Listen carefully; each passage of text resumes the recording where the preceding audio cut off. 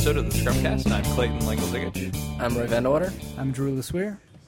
I'm Chris Coneybeer. I'm Jade Meskil.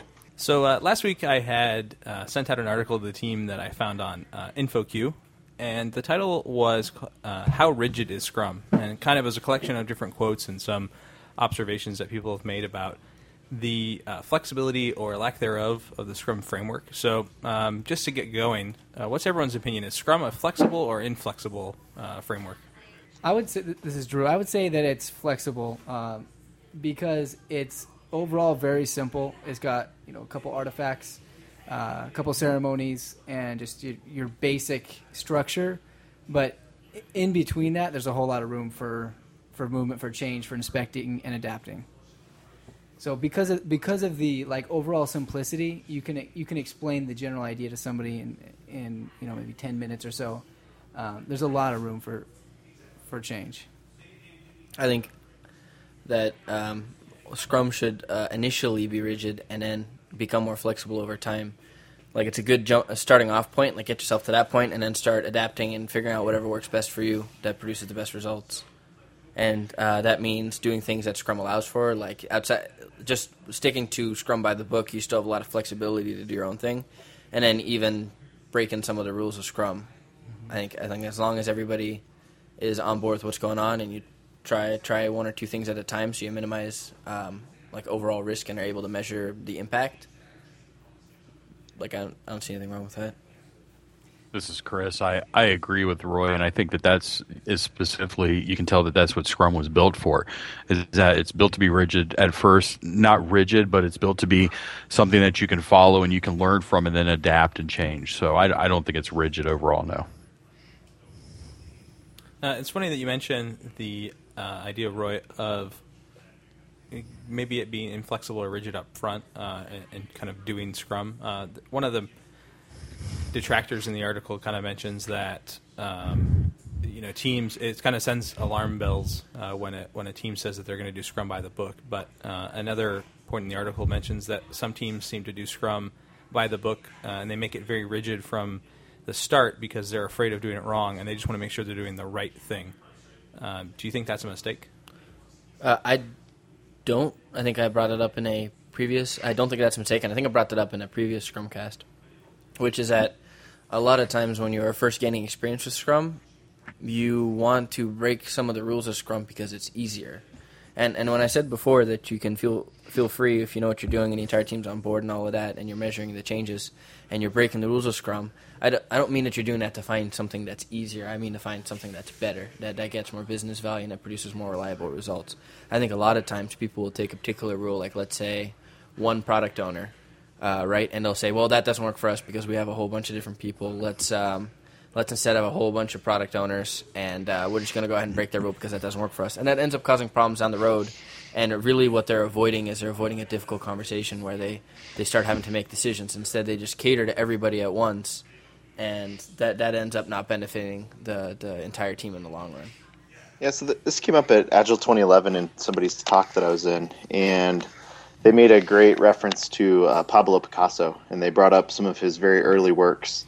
And, they're very traditional paintings that you would really expect from a normal painter, right? And what he said is that Picasso had to learn the fundamentals and the basics of painting and how to paint and how to, replicate exactly what he was seeing before he was able to then throw out all the rules, break all the rules, and come up with the amazing, innovative paintings that he was able to create later. I thought that was a really good way of putting it. And this, Chris, I just want to add to that in the fact that I'm working with a team off-site right now, and I think some of the problems I had when I first got with this team really come from where they took Scrum and they wanted a process because they were so used to having processes in Waterfall before that they treated that process as if it was inflexible. It wasn't that Scrum wasn't inflexible. It was the way that they treated it because that was their culture and that was the way that they were used to doing things. I think if people are going in and they're being well coached and they understand that this is so you can learn and you can make decisions later and then you make changes based upon what really works for your team instead of just when it hurts, that it can be a great platform for you to start building upon. So that brings to another point that someone made about kind of the rigidity of Scrum, is they mentioned that they didn't really like the stand-up meeting because they felt that the kind of 15-minute time box and the idea that each person was going to say their piece and move on, they felt that it didn't really let like spontaneous knowledge sharing occur, and it was hard to have a 15-minute time box because the team would be going in a certain direction that they thought was a productive direction, and they were having a good conversation, and then the stand-up had to be over. Is that a misapplication of the kind of stand-up rules, or is that the purpose of the stand-up to keep those things, keep that stuff short, and maybe not everyone benefits from that, or maybe not everyone agrees that they were going down the right path? So I think that's a good example where the stand-up should have, like the stand-up rule should have applied. Like that makes actually a lot of sense because there were certain members of the team that were having a great discussion that they felt was really productive. What you don't know is, are there 2 or 3 or 4 or however many members of the team that felt like this was wasting their time because it touched something that they had nothing to do with? And so I think that the 15-minute stand-up would have allowed it to come up so everybody who's interested is aware of it, or everybody who feels like they have something to contribute is allowed to have that become part of that spontaneous interaction, and then push it so it's offline, so you stick within your 15-minute time box, and immediately after stand-up, continue the discussion only with the people that want to be part of it and feel like they are able to contribute. Yeah, also, like, for example, today with our team, we kind of had a spontaneous, you could call it a meeting, but it was more of just like a team conversation where we even pulled in more stakeholders, and it was kind of spontaneous. So, just because, the Scrum framework doesn't prescribe any spontaneous meetings per se, doesn't mean you can't do them. So I'm saying, Clayton, you asked if that was a misapplication. Let's say if there was a legit purpose for extending a morning meeting longer that kind of didn't fall within a stand-up, you can call that just another meeting, I would say. But I do agree with your point, Roy, that, just because something's uncomfortable, like if something's uncomfortable to have a rigid stand-up, doesn't mean you shouldn't do it. Try to do the uncomfortable parts of Scrum because it might expose issues. You bring up a great point that, probably 2 or 3 of those people aren't getting anything out of that extended stand-up. Is there a chance that some people might confuse, regardless of the Agile methodology, they might confuse having a rigid system or the system being inflexible with something that's maybe exposing a bad behavior that they currently have on the team, something that they're used to doing that maybe they shouldn't be doing, but it feels wrong not to do it, and so they inappropriately apply that as a inflexibility of the methodology. Gotcha. Like for example, the multiple product owner thing. We're like, oh, well, Scrum isn't working for us because it requires only one product owner, and that's just not possible.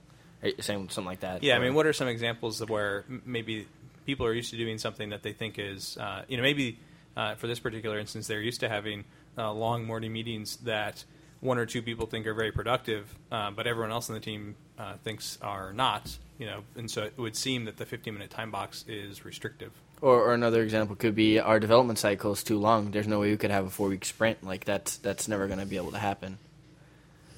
And that's a limitation of Scrum, that it doesn't fit our 8-week cycle model. Yeah, I mean, I was thinking back to when we first started adopting Scrum inside Integrum, and so many things that we said were impossible are the things that we do every day. And I think, it was because it made us uncomfortable and was not part of our culture that we wanted to resist those foreign elements coming into how we do business.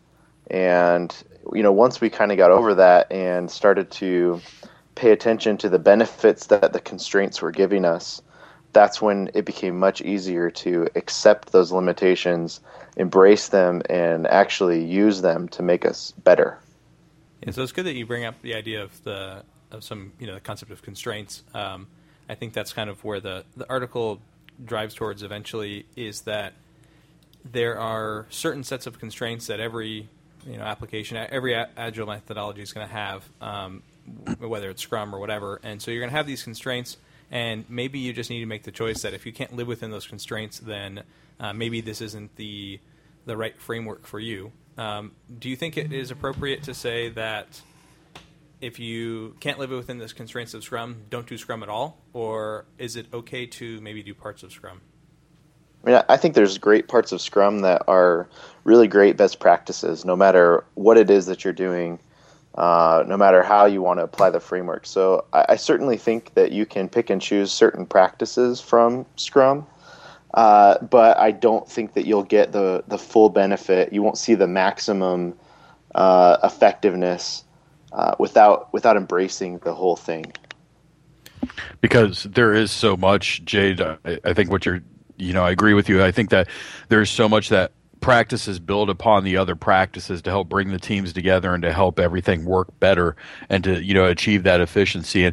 And people that cut and chop it up, they never realize that. And then it gets even harder for them to understand why some of the points that they're trying to stay with, why they're painful.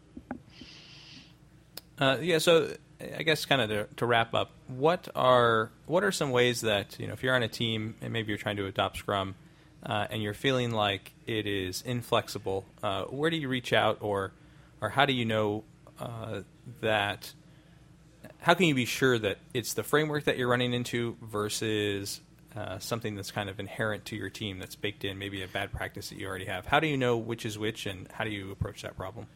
So I think that's something that's very difficult to discover, and especially if you have very little experience with it, I don't think that you're going to be able to make that determination without getting some kind of mentor or bringing in somebody that has more experience, or even if it's just an outside person that's not so closely attached to the problem, I think is able to make that determination a lot better than you yourself are, especially just starting with it.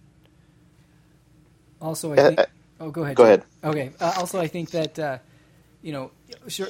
How do I determine if this is just not right for me, or if I'm doing it wrong, or what? The cool thing about Scrum too is the inspect and adapt, the iterations, right? So, how about for one iteration or whatever you want to call it, you hardcore try this principle of Scrum that you don't think it applies to your team, and maybe you have to do it for more than one iteration, but at least for one, and inspect and adapt. And there's always obviously going to be the first uncomfortable part about it. But try it out. I think that's a huge thing. Even if you don't think it applies, a lot of people say it works. Try it out and see what the results are.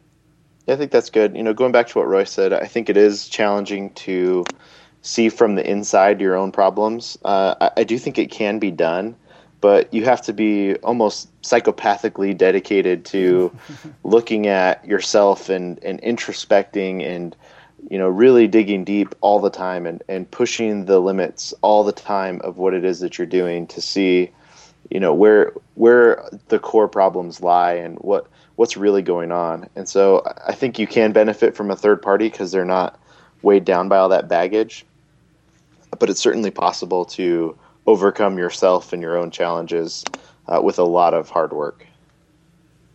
All right. Thanks, guys. That brings us to next time.